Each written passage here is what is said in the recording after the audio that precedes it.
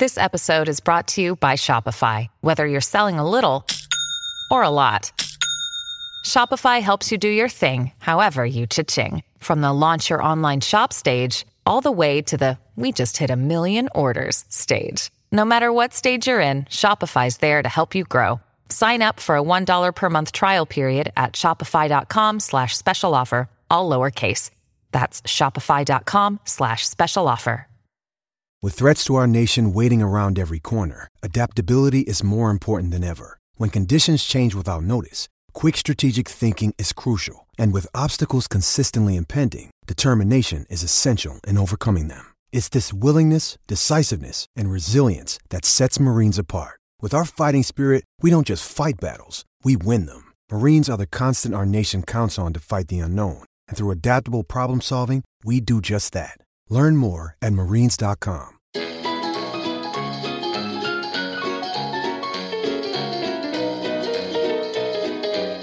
Hello, welcome to the Onside Kick Family Hour. I'm your host, Ryan Van Bibber. With me, as always, Stephen White. Hey, Stephen, how are you today?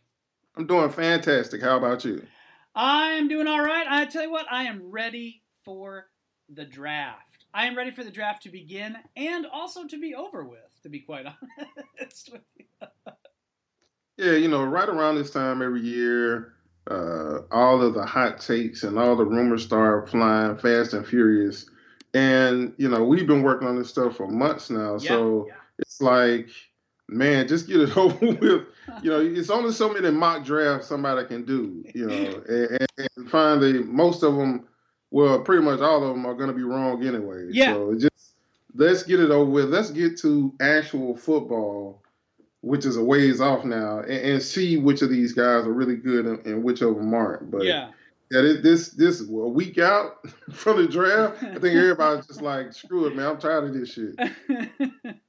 Well, and at least after the draft, like you get like, oh, hey, I think, like this guy's an interesting fit with this team because XYZ, and it's a little bit more something actually kind of tangible to talk about as opposed to just sort of like speculating about it or guessing, trying to make a guess at shit like that.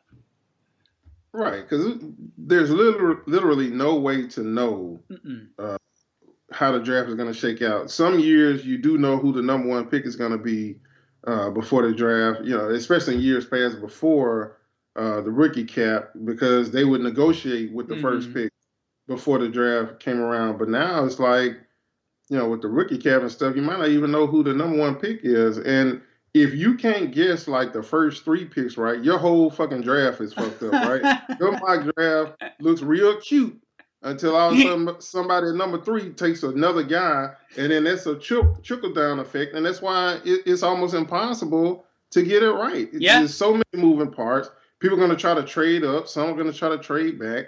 And like you said, once it's all said and done, that's when you can actually really look and say, okay, well, this team did draft this guy. Let's see if there's a fit there. Let's see if this guy is going to be able to make a contribution now or in the future. But for right now, well, you don't have any way of knowing where any of these guys are going. It's all just, I'm not going to say that, but it's basically, no payoff in it. It's just, you just sitting around passing the time bored almost. Yeah. And I suspect, too, that's a good point about trades. It's like, I suspect just based on the volume of talk we've kind of heard about all this, like, I can't believe that we've seen the last of the big first round trades, whether ahead of the draft or come Thursday night. It just seems like there's probably quite a few more of those to come yet, especially since there's 5, maybe 6, depending on how you look at it, quarterbacks that people sort of have ticketed for the first round. Right. And somebody's always going to throw you a curveball, right? Yeah. Maybe it's a guy, having a tape of him smoking with a gas mask on right as the draft starts. You just never know. There's always some crazy shit that happens right around either before the draft or during the draft that just throws everything off. If one of those teams that still haven't moved up in the top 10 but need a quarterback see an opening, then, they're most assuredly going to do what they can to try to get up there and grab one of those guys. Mm-hmm. If one of these guys starts sliding a little bit, more teams that maybe didn't think they had a chance for one of those big four quarterbacks coming out this year, maybe they say, hey, let's take a shot. Let's go ahead and call this team up and see if we can move up a little bit. So, and that's why I say you just never know, man. Literally one pick can fuck up your whole mock draft. Yeah. And more than likely it will come next Thursday. So, I mean, it's just, and it's all so many moving parts and shit. There might be veteran players that still get traded before during the draft. So you just don't know. It's fun to speculate. Don't get me wrong. I'm not trying to piss on anybody's parade, but ultimately none of this is going to mean shit after next weekend. Yeah, that's right. I mean, somebody could decide to call the Eagles and say, we will trade you a pair of first-round picks for Nick Foles, and who knows what happens after that. Yeah, but I don't think the Browns are going to do that this year. I mean, they probably the only dumbass club that might do that. But what about, and I don't know, if this is, I'm sure, like you say, this is sort of, to put it politely, as we call it here, lying season in the NFL. But, this thing that's out today about, could the Browns take two quarterbacks with the first and fourth pick? It seems crazy, and, I know it's not going to happen, but there's part of me that's yeah, hell yeah, why not? Do it, it's man. It's hard to say that something's out of the realm of possibility when it comes to the Browns. So, really you can't just write off a rumor when it's them. If it was any other team, you're like, nah. But since it's the Browns, you're like, Yeah, it's totally plausible. They get Josh Allen at number 1 and, some other guy at number 4. That would be pretty classic Browns maneuvering, right? Really, with 2 first-round picks and 2 second-round picks, somebody else said this today, hell, go cosmic, man. Pick 4 quarterbacks with your first 4 picks. Get crazy. Yeah, and just, let's run a 4-quarterback offense. Fuck it. Everybody got a chance to throw the ball. It's like the Harlem Globetrotters. You just keep, tossing the ball around, and then finally when everybody's tired, you throw it down the field. Fuck it. They say they're looking for innovation in the NFL. Yeah. Why not? Really, think about it. You give Darnold your quarterback, Josh Allen's your tight end, Bill Poland's fantasy comes true, and Lamar Jackson's your wide receiver, and then you draft Mayfield and put him at running back or something. Right, and the beauty of it, they all change positions every play. So, Mayfield might be the H-back one play. Lamar Jackson might be the halfback. He might be the quarterback. You got Josh Allen playing tight end. Look, there's endless possibilities here. I think you might be on to something. It's backyard football, man. This is your family Thanksgiving Day football game. Just come to life right here. Why not? Really, why the fuck not? That's the thing. It makes as much sense as just about any other dumb thing you're hearing about the draft this time of year. You know what I mean? Right. I saw something yesterday about Saquon Barkley is trying to pull a Eli Manning. And I'm like, listen, man, you're a fucking running back, okay? Yeah.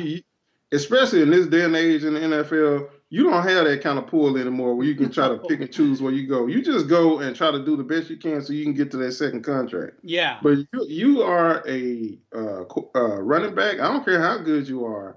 The position just isn't valued that way anymore where you can pick and choose. Say, I'm too good for the Browns. Shit, you better get in there, get that Browns money or that Giants money or whoever their top 3 or 4 pick money because it's a hell of a lot better than the back end number 15, number 20 pick money. I can promise you that much. So yeah. I don't really think that he's doing it, but it's kind of funny. Like I said, these last week or so before the draft, man, all kind of fucking rumors come out. Yeah. And a lot of it is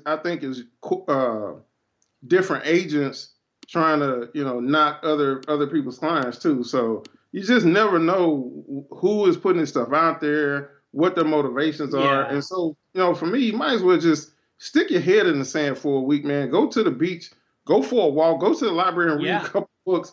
Because right now you're going to drive yourself crazy trying to keep up with all the damn rumors and possibilities before the draft. Yeah. And and two, it's nobody, It's amazing to me, as many years as this has been happening, or we've been doing this at this level, and like people never really consider the source as like, oh, the guy that gets paid to train these quarterbacks is telling Adam Schefter that these two quarterbacks are the best he's ever seen in years, and they're ready to be day one elite NFL quarterbacks. It's like, oh, that's amazing that somebody that got paid to train these guys would think that.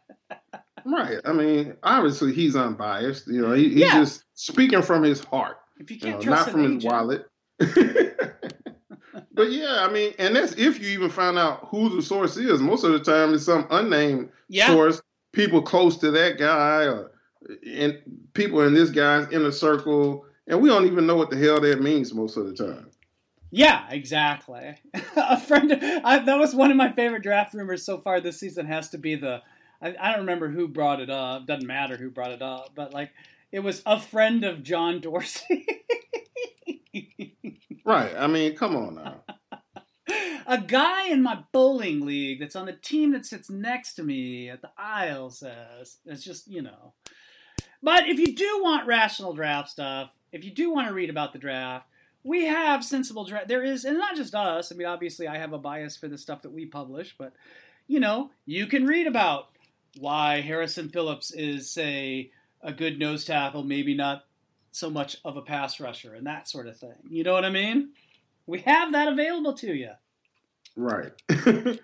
You know, you can sign up with the people with the shiny suits trying to be in the videos. That's right. Or you can come to Death Row where we just talk football. We don't care about all these ridiculous rumors and shit. That's right. Hell, we don't even have much video to speak of anymore. So. Right, that either. Thank you, Facebook.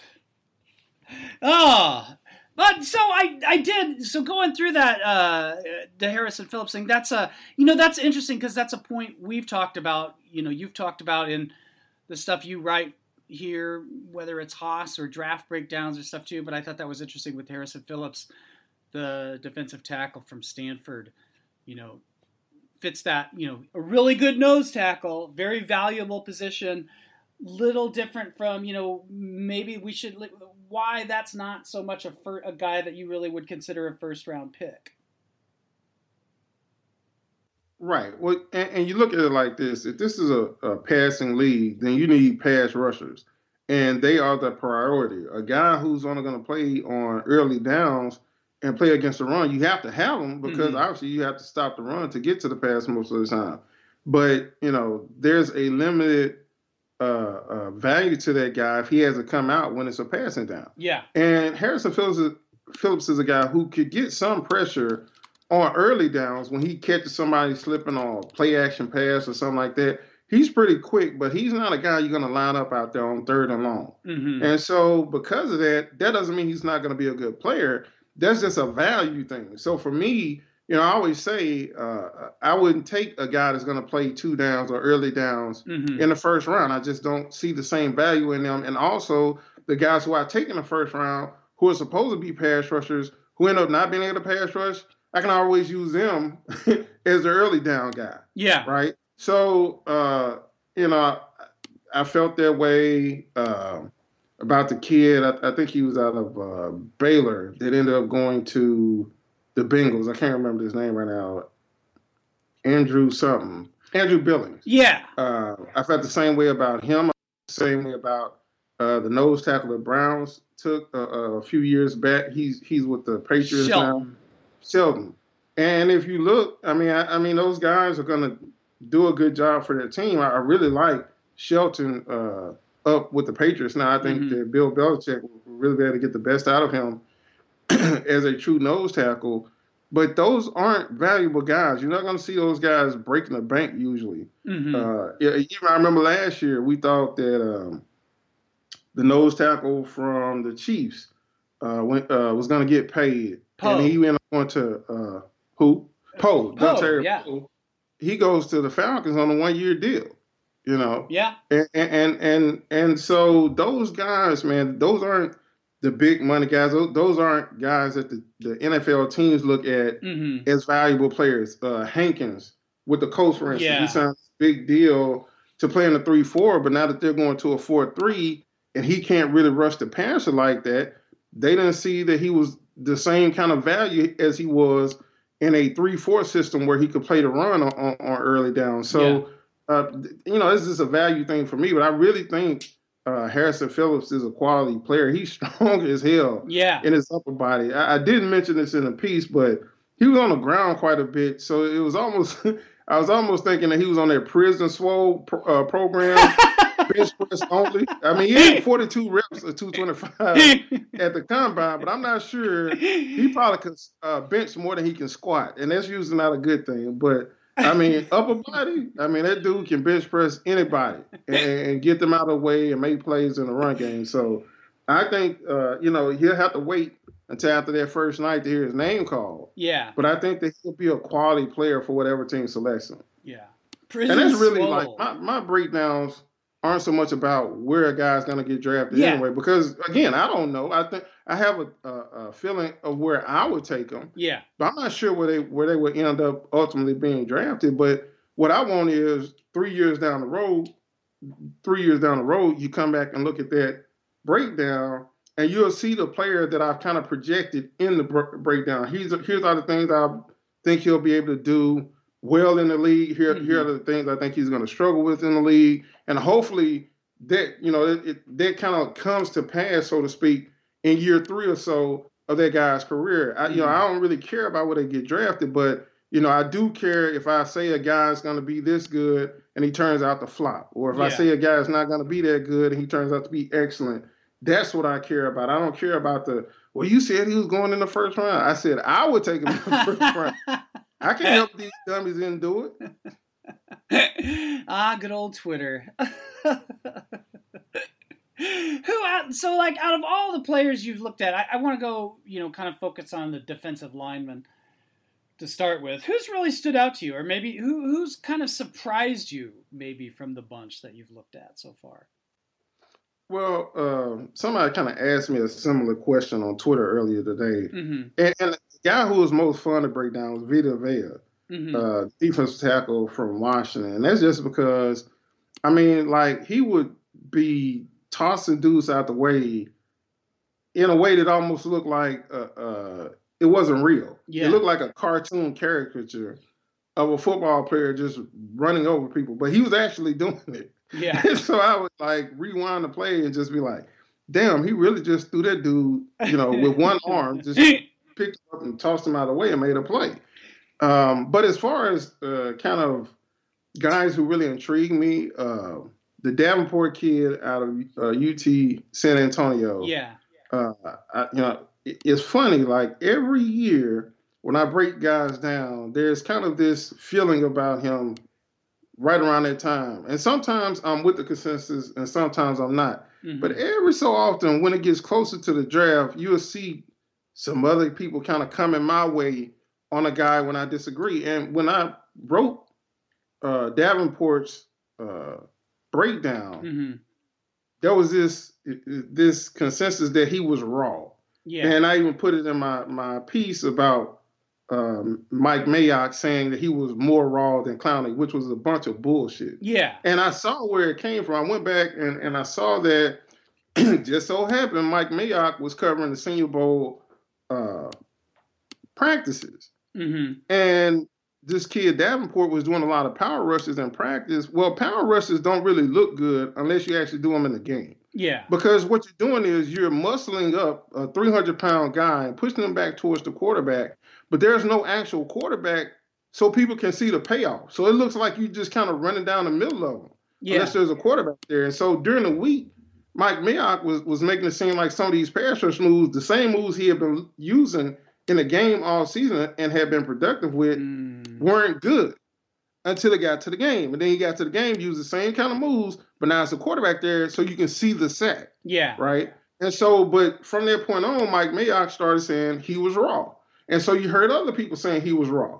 And I'm watching this film like, I don't know what the fuck they're watching, but they couldn't be watching this film because he is the furthest thing from raw. The only thing he needs to work on is his get off. And that's, I think, a product of him playing in a 2-point stance instead of a 3-point stance so much. Mm-hmm. He stood up a lot as an outside rush linebacker. And so he didn't really have that, that hair trigger get off like a bunch of guys who play with the dirt in the ground a lot. Mm-hmm. But other than that, and shit, he got plenty of speed to burn, so he'll be able to learn that pretty fast. Yeah. He is excellent with his hands. And I think, you're starting to see people appreciate his way of pass rushing a little bit more now as you get closer to the draft. And I think that kid is going to be special for somebody. The other guy is Anthony Miller, the wide receiver out of Memphis. Now, I don't usually look and see where people have him, any prospect rated. Yeah. I try to get a sense of who are the top guys out there and then make my own evaluation of who's better than whom. Mm-hmm.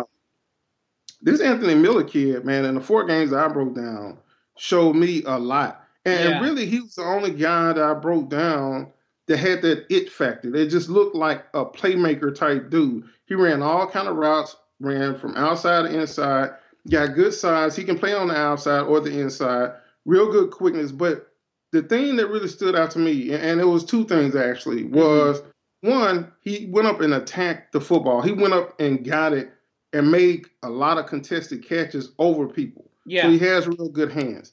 But he also has real good acceleration. And that's a difference from just straight line speed. A lot of guys can run fast on a 40-yard dash, but you don't really see that acceleration after they catch the ball. Yeah. With Anthony Miller, I saw him just explode at times after he got the football in his hands. So here's a guy that can be a deep threat for you because he can go up and make some of those catches on 50-50 balls. Yeah. But he also can take a short, little slant route, take off, and give you a big play off of that too. So those are guys, it turns out Anthony Miller, not a lot of people have him rated as a first-round pick. But I think he may end up being the best wide receiver in this class if he goes into the right situation. So those 2 guys, maybe because they didn't seem to be or aren't rated as high by some people as they are by me, I'm really curious to see how their careers end up working out. Yeah. No, that's interesting. I was looking at Miller's numbers the other day because I was talking with Bill Connolly, who has been mostly a college football writer for us, but is starting to get into some NFL stuff and has done some prediction pieces around statistics with the draft. And it's really interesting because people don't, especially in the NFL prospect evaluation, industrial complex on TV that you see so much as, what was the famous Kuiper quote, stats are for losers. But you look at these guys and they produce, and there's generally a correlation between if you can produce in college, you can produce in the pros. And the Miller stats are really interesting to me because, he's got those big, 224 yards against UConn, 185 yards and 2 touchdowns against UCLA. Just consistently big ass games like that.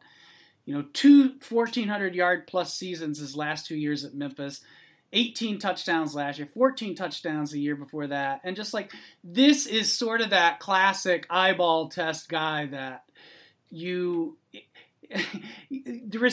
productive receivers, college's most productive receivers, I swear to God, they're all in. Spencer will go to town on this theory, but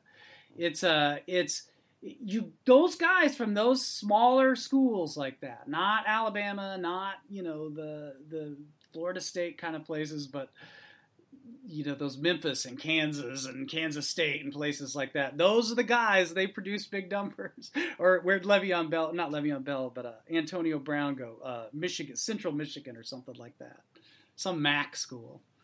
Those are the guys. 9 times out of 10, man, they always end up being big time in the NFL. So that is not hashtag analysis, but that's just my 2 cents. But that's still impressive. Damn near 3,000 yards in 2 seasons. Wherever you're playing, that's a shitload of production. Right. And he was burning the shit out of guys.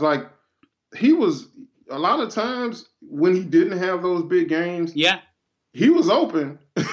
Yeah. He was open. The quarterback just maybe didn't throw him the ball or maybe didn't throw him a good ball or what have you.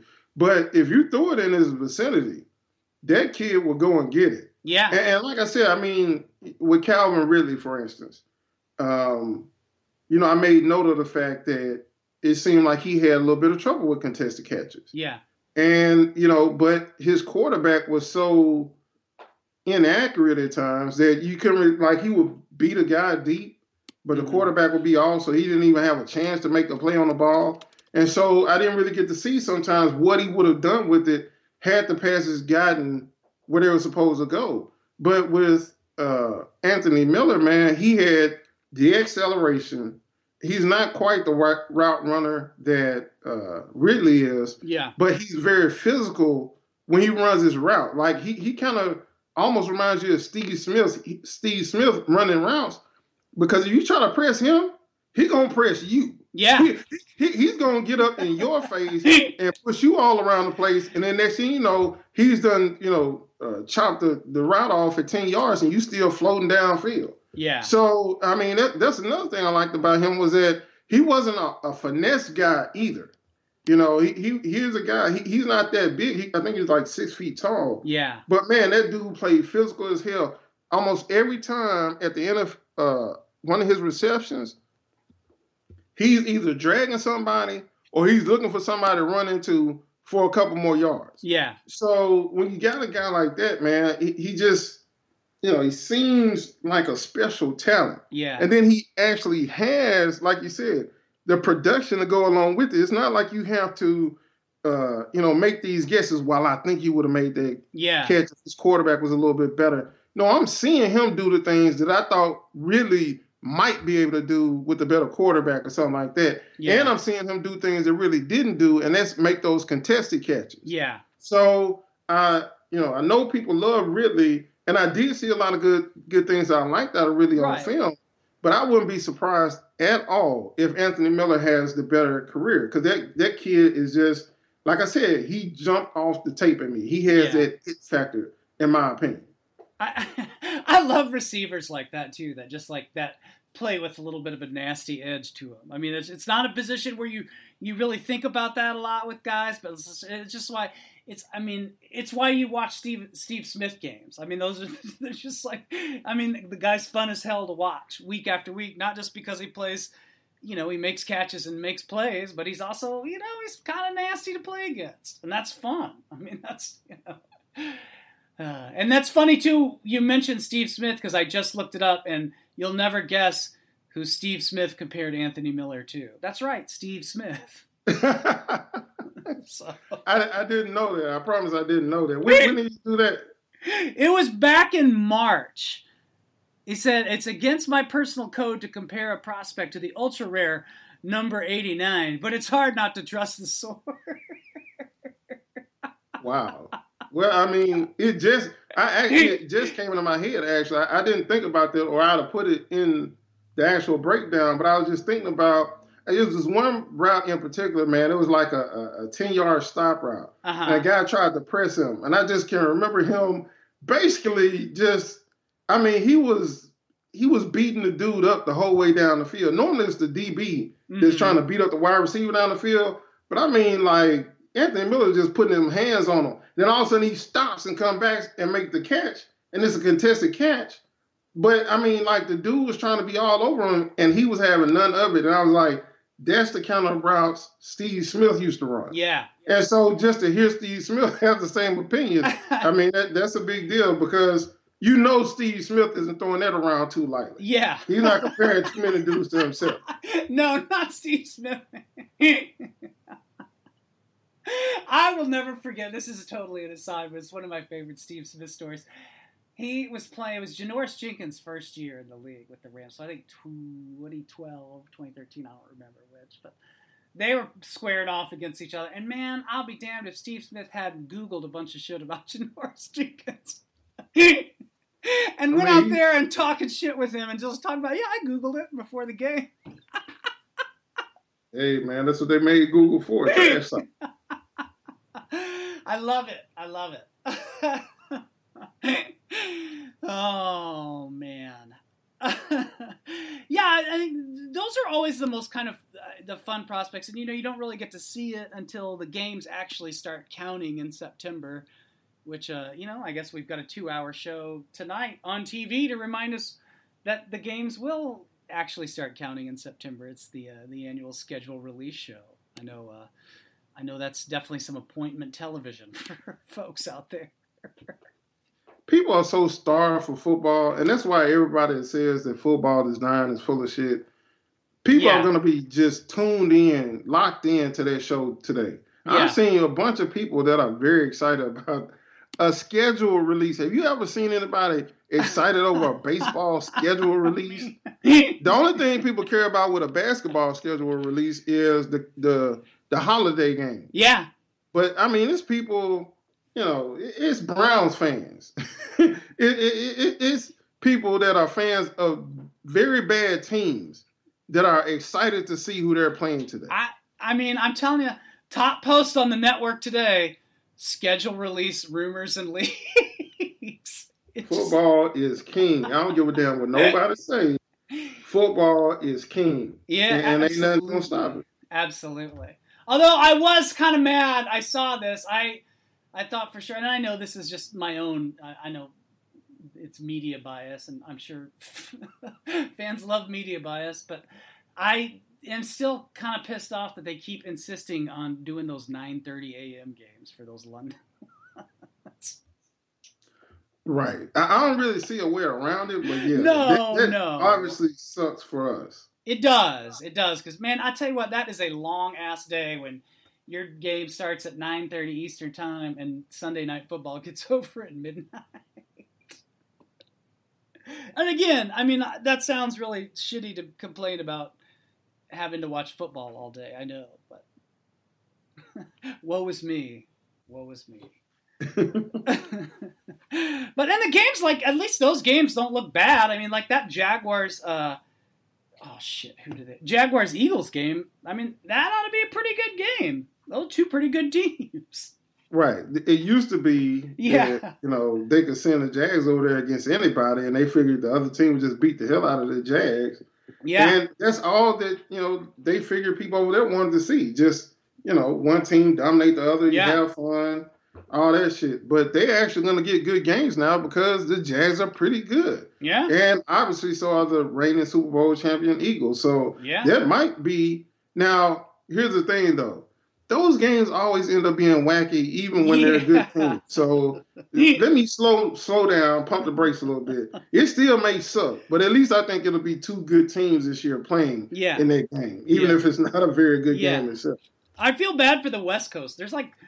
That's the only game out of the 3 London games that doesn't have a West Coast team. I feel going to the West Coast, being a West Coast team, and then kicking off. Imagine that the noon kickoff for a West Coast team is bad enough. And to go to a West Coast team, a 9:30 a.m. Eastern time kickoff. That's why God made the DVR. I mean, ain't no way. I love football, but look. I know. It better be the Super Bowl if you want me to wake up that early. Yeah. 6:30? Come on. Really, like the West Coast, the West Coast time zone for this is like the best way to do it, because then like Sunday Night Football gets over and you've got 2 hours of daylight left to kick it, But that's the way it is. And now we've got 3 days of draft coming up. At the first round and Friday and then Saturday, and then a full day of undrafted free agent fun. It ought to be a hoot, and we'll have lots of coverage for you there. Man, I've been so adamant about not following every blasted little draft rumor. I have tuned out a lot of the crazy stuff that gets said about the prospects. But one thing that popped up today, not draft related, that I did find funny was I think USA Today did it. It was a survey of agents, like the hardest teams and the hardest execs to deal with. Washington at the top of both lists, surprisingly enough. Say what now? Say who? What was this? Well, USA Today surveyed agents and like who are the best and worst teams to deal with and the best and worst general managers or execs to deal with. Bruce Allen, top of the list for the worst execs to deal with. Worst teams to deal with: Washington, Cincinnati, and the Browns before Dorsey was the general manager. Shit, I wonder what they mean by that now. I guess they're just talking about free agents now because with the rookie scale, you don't even really need to negotiate anything. But it was kind of focused on like, which teams, are they prepared to deal with, and like, are they, I mean, because the perception, of course, is that Washington just throws money at guys, to get them to sign. So that's why I'm a little bit kind of curious about that one. I can see it being some of the cheaper teams, like the Bengals, of course. They never really want to pay anybody. But, Washington has this reputation for just, burning money, basically. So I find that a little bit interesting that they don't really like dealing with them still. Oh, wait, okay. Yeah, Washington was the one dealing with Washington. The general manager, the executive survey, general managers and the other, execs were trusted. And now this won't surprise you. Bruce Allen from Washington, the least trusted. Now that I could see. That I could definitely see. But I am still surprised, like you said, about the teams themselves, though. Right. But, maybe they're kind of viewing it through the same lens. Maybe it's hard to separate dealing with Bruce Allen from dealing with Washington. So, but I could see why people find him very trustworthy.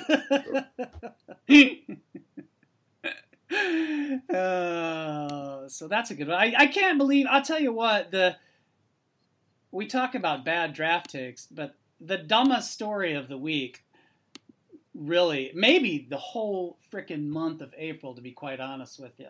And that, that takes some dumbing to be that dumb. But that Tom Brady thing yesterday, Tom Brady's still undecided. Still hasn't said whether or not he'll play in 2018. Well, no, but he is under contract, and he hasn't said he won't play in 2018, but I guess you got to have something to talk about on April 18th. Right. If you're not a draft guy, if you don't really, talk a lot about the draft, what else are you going to talk about right now except for just to completely make up a story? And I think it was that Brady wasn't there for the start of the all-season training. But, I mean, it's fucking Tom Brady. Yeah. I think he'll manage. Yeah. So they just, found a way to make – nobody said he's not playing, but nobody said he is playing either. I mean, come the fuck on. But you know what? It did its job because everybody paid attention to that stupid ass story. Yeah, of course, man. And like, with Schefter saying it too, everyone's like, "Oh well, instant credibility." Just like the non-storiest story of the non-storiest month of the NFL calendar, and it feeds in with all that stuff. You go back to where I think people are sort of hungry for that. Because it feeds into that, the tension between Belichick and Brady and all that stuff. And then you have the Amendola quotes when he signed with Miami just about, the Patriot stuff. But I was telling somebody the other day, I would be surprised if his words had been the same had he, gotten a Super Bowl ring this year. You know what I mean? Well, some of them obviously were contingent on them losing that game because some of the stuff he was talking about Butler. was, Butler getting benched. And I said for Bill Belichick not to explain himself, and it turns out he didn't even explain himself to his own team. No. Was fucking cowardly. It was. I don't give a shit about this aura that he has, that he doesn't have to answer to anybody or he doesn't have to really answer anybody's question. When you make a move that big and it backfires on you and you lose the biggest fucking game of the year after this guy's been starting every single other game, you need to answer to somebody about that. You need to explain yourself. And you at least need to explain yourself to the team that fought and bled and sweated for you all year to get to that point, only to have you pull the rug underneath them without explaining why. Yeah. And I even said it then, obviously, are we going to hear this if they win a Super Bowl ring and he re-signs with the Patriots? Obviously not. But I said then I didn't think that was going to sit well with Butler's teammates because even if you're a guy on offense, you don't know that the guy who just caught the touchdown wouldn't have been Butler's guy anyway. Yeah.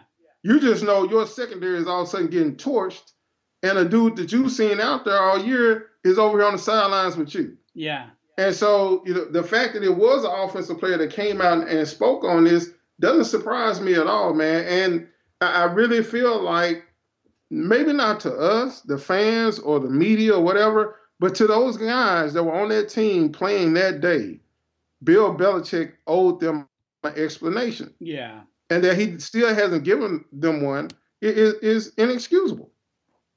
Yeah, it really, I mean, it's pretty astounding. And then in two, because it wasn't even just like there was the decision that game day. It was, you had there were hijinks that whole 2-week window between the conference championships and the Super Bowl. It was just, with the illness, and he wasn't sick, and he was sick, but he wasn't really that sick. It wasn't anything that would normally prevent, it wasn't the kind of thing that would prevent a player from, not taking the field, maybe misses a practice or two, but not the kind of thing that it's the flu, and not to say the flu doesn't suck to have, but I mean, out of the grand scheme of things in football injuries, you could do worse than the flu. I look at it this way. If it had been something that would have made Belichick sympathetic to everybody else, it'd have leaked by now. Mm-hmm. If it was something where Malcolm Butler was actually doing some of the shit that people tried to push as rumors after the fact about him, partying or whatever, then that shit would have, it would have went through Adam Schefter. Yeah. And they'd have put it out there in a way that folks would have, by now would have been like, oh, okay, well, that explains it. And nobody would be questioning Belichick anymore. Yeah. Especially dudes that just played in the Super Bowl for him. Yeah. So the fact that Amendola is still talking about it, the fact that there's been no leaking going on that would make it look like this made a lot of sense for Belichick and the Patriots to bench Malcolm Butler for all but one play, one special teams play. That's the thing about it is, it ain't like he didn't play at all. They literally put him in for a special teams play. Yeah. And that's it. So he was healthy enough for a meaningless special teams play, but not to play any on defense, not at all. Most people, there's a lot of dudes that don't start to get plenty of playing time, right? Come in and sub a guy in. You can't even sub this guy in? Yeah. There's something fishy about that, man. And like I say, whatever it was, if it would have made Belichick look better, it'd have been leaked by now. But there haven't been any leaks. Yeah. And you still got guys who played in that game for Belichick that are questioning why it happened. Yeah. Yeah. It's one of the weirder moments we had, one of the weirder stories we've seen out there. And, I figure at some point maybe more will come out about that now that they're in Tennessee, Butler's in Tennessee. And I don't know. We'll see, though. We will see. It's, man, this draft weekend, I do have one schedule issue with the draft, and this always happens every spring, but it always seems like the draft, there's always a couple other big events going on at the same time, and it's going to be hard because the Avengers movie comes out the weekend of the draft this year, so, I mean...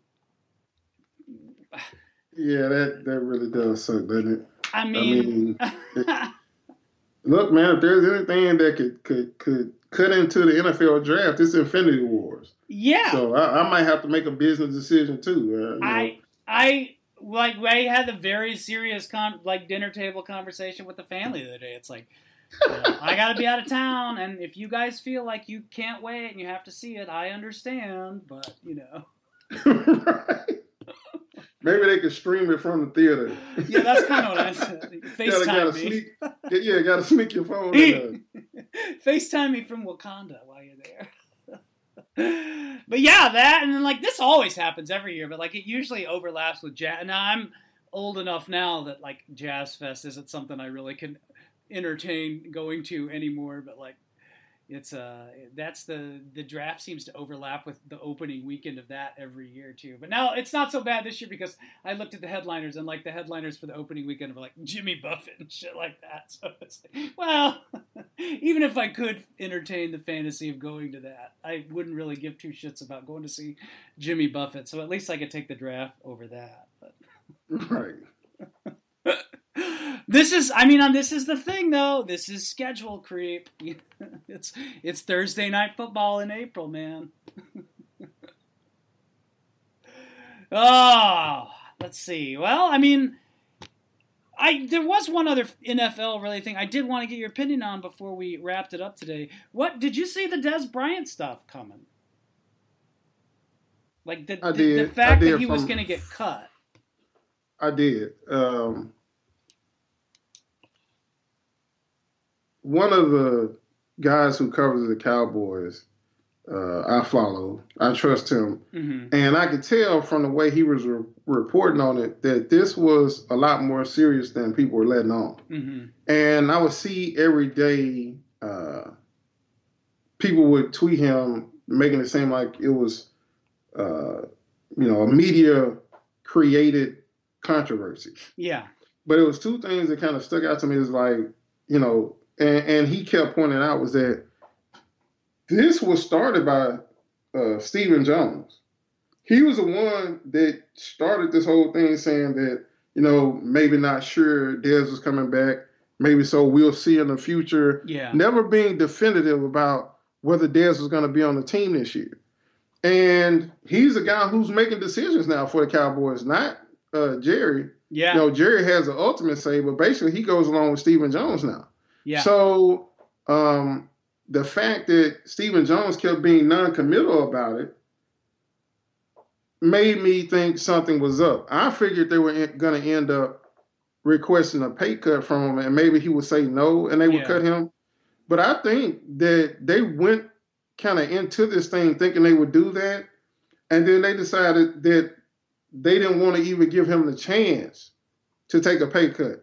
Because maybe they thought at first that they asked him for a pay cut, he would say no. Yeah. And then he would look like the bad guy. But, if they give him a chance for a pay cut and he says yes, and they still don't want him, now they look like the bad guy, even the worst bad guy. So, especially, that week of that meeting that he was supposed to have with Jerry Jones, it became obvious to me they wouldn't be having a meeting with the guy if they were going to keep him on the team. They'd just call him and be like, we're good to go. Yeah. There's no need for a fucking meeting if the guy's going to be on your team. Yeah. And really, there's no need for a meeting if you want to take a pay cut. That's something you tell his agent to ask about. Yeah. So by the time it all happened, I figured it would happen. And look, the thing of it is, and this is not a black and white situation. A lot of people want to make it either all Dez's fault or all Dak's fault or all the coach's fault. No, it's a combination of things. Dez Bryant is a guy, he's a physical wide receiver who's not the greatest route runner, although I'll point out that he had Derek fucking Dooley as a wide receivers coach the last couple of years. Derek Dooley was the head coach at Tennessee for a while. And let me tell you, he fucking sucks. He definitely sucks as a head coach. I can't imagine he was that much better as a wide receiver coach, considering I don't think he's ever coached wide receivers before. Yeah. Now he's the offense coordinator at Missouri, and I can't wait to see how that works out. But Dez, never having been like a polished route runner, he's a guy who gets open with physicality, and then he jumps up and make those 50-50 ball catches. Well, Dak, for one, for whatever reason, didn't trust Dez enough to throw him a lot of those 50-50 balls. And even when he did, he was inaccurate a lot of times. So you will see, there was one play last year where Dez jumped so high, like his knees was at the other guy's helmet. And he still couldn't catch it. That's how far off the mark Dak's pass was. So, if you need, now Dak is good on other throws, timing stuff of that nature. Some of the shorter throws he's real good at, has really good poise, but he's not a guy like a Tony Romo who can just throw that 50-50 ball and give Dez just enough of a chance to be able to jump up and make the catch over people. Mm-hmm. So it was a bad fit. Maybe Dak would have come along with those kind of throws, but I don't know that he would have. And there already seemed to be some tension between he and Dez at the end of the season. So you got a good young quarterback who you got for cheap. Remember, he wasn't even a first-round pick. That's right. Dak wasn't. So you feel like you can build around him and get rid of your high-priced wide receiver and get him maybe some younger receivers to come in here and grow with Dak, who maybe are better route runners and don't need those 50-50 balls to be a valuable player to the team.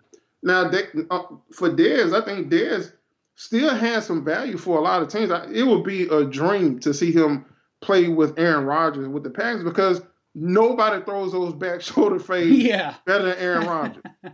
and then he can hit them on those slant routes too.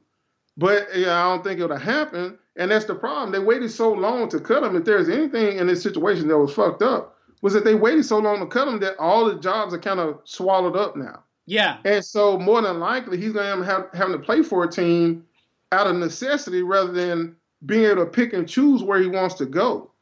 And so he might end up playing with another quarterback who's not really good with those back shoulder fades. And so, then the whole Dez is done, Dez is washed kind of sentiment that's out there will be proven true. But if he gets with a quarterback that can get him those 50-50 balls and give him a chance, I still think he has a lot of big play ability in him, and he'll be able to go out there and shine. He doesn't have to run 50 million fucking routes. He's not a slot receiver. He doesn't need to run a whole lot of shallow crosses and bullshit like that. If he only runs 3 routes, a fucking post, a quick slant, and a go route, it'll be good enough if you got a quarterback who can get the ball to him. Mm-hmm. So it's going to come down to where he ends up being able to go after being cut this late in the process. Yeah, and I guess, too, and not even just, for Dez's sake, it sucks to get cut that late in the game, but also just now the Cowboys, they don't have receivers. Cole Beasley, that's, fine for a slot guy or, kind of a number 2, number 3 role player type, but they don't have a lot of receivers to speak of, and now they have to sort of and maybe they've scouted receivers all along for the draft anyway, and that's not an issue as far as it comes to the draft. But, that took them out of, had they made this decision in March when most of these decisions were being made by other teams, then if there's a free agent that they like that fits, whether it's the top guy or, more of those middle of the road kind of free agents that they can go after. But it just seems like it seems weird for both parties to wait till the middle of April to do this. Well, now, the Cowboys, they did sign the receiver from Jacksonville. Okay. Robinson? Or No. Not her, Alan Hearns. Yeah. Alan Hearns. They signed him. And at the time when they signed him, they said that he wasn't there to replace Dez, but it turns out he was there to replace Dez. Yeah. Now, I really like Alan Hearns. He's a little bit different wide receiver from Dez, but he has good size on him. I think he was hurt this last season a little bit. Yeah. Pretty serious injury, too, if I recall. I can't recall off the top of my head what it was, but it wasn't the kind of injury you take lightly. Right, I can't remember either. But hey, listen, he's had 4 years of trying to catch balls from Blake Bortles. So if he can be productive in Jacksonville, I'm pretty sure Alan Hearns will be okay in Dallas. But at the same time, they're gonna have to adjust several things. Look, you're gonna have to get somebody in there for Jason Witten at some point. He's a Tennessee guy, love him. But there's no denying that he's slowing down. So you need a guy that can be a threat up the seam. You're also going to have to make the offense even more Dak friendly now. And that's fine.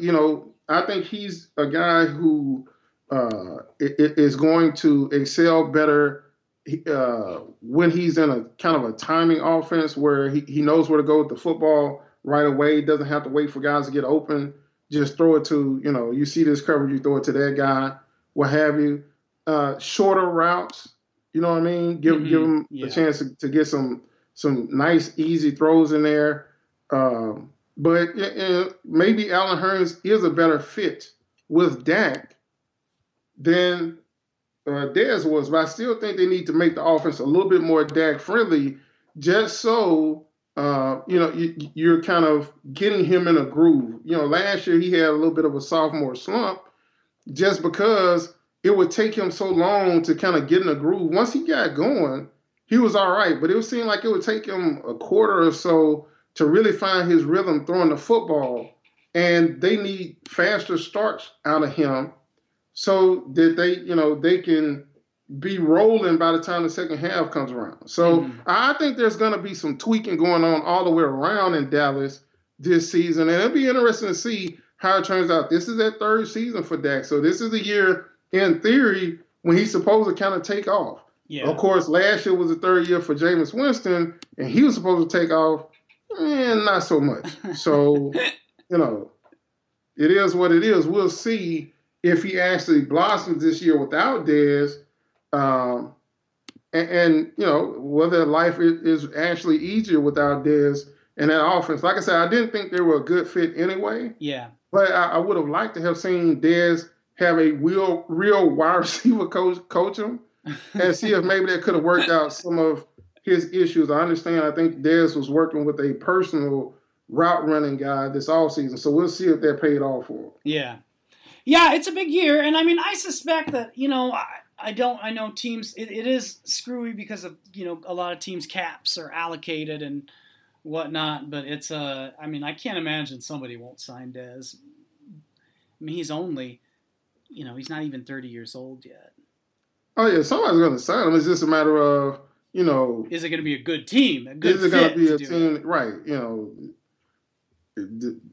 Where does he really want to go to play, basically, at this point? So, we'll see. Maybe the Chicago Bears. Does he want to go to Chicago? I don't know. But you know what? It's a lot worse places to play, and you got a young quarterback in Mitchell Trubisky. And I think Mitchell Trubisky can kind of hit some of those 50-50 throws. So who knows? I think that might be a fit there too, but we'll see. And then he'll be playing outside as opposed to inside in a dome as much as he played in Dallas too. So all of those things, I think at the end of the day, whoever ends up signing Dez is somebody that we probably, the longer it goes on with him not being signed, I think the likelihood becomes more that he signs with a team that's not necessarily a real good fit for him, but just, somebody that needs a wide receiver and they're willing to pay him. Yeah. Right now, this is odds makers, so, take that for what it's worth. But the Ravens have the number one odds, so he might have to go make Joe Flacco elite again. Right. And I don't know about that. We'll see about that. I mean, Joe Flacco has a big arm. I just don't know about those, like I said, those 50-50 balls. Right. So we'll see. Yeah, we will. It's going to be interesting, and this time next week, we're going to be a couple hours away from the kickoff of the 2018 draft. So, got a little bit of a wave coming on here, and we'll have plenty to talk about down the road. And that's why I can't wait. I can't wait till the week after next when we can talk about how these guys fit in with the different teams where they've been drafted. So, I'm just going to put my fingers in my ears and yell, no, for the next week or so until we actually see where guys get drafted, because it's about to get real bad. Yeah, that's right. Tune out, mute those draft grades on your timelines. Like you said, go see the Avengers. Don't bother with that Saturday shit of the draft. And we'll be back the week after that. We will hash it all out.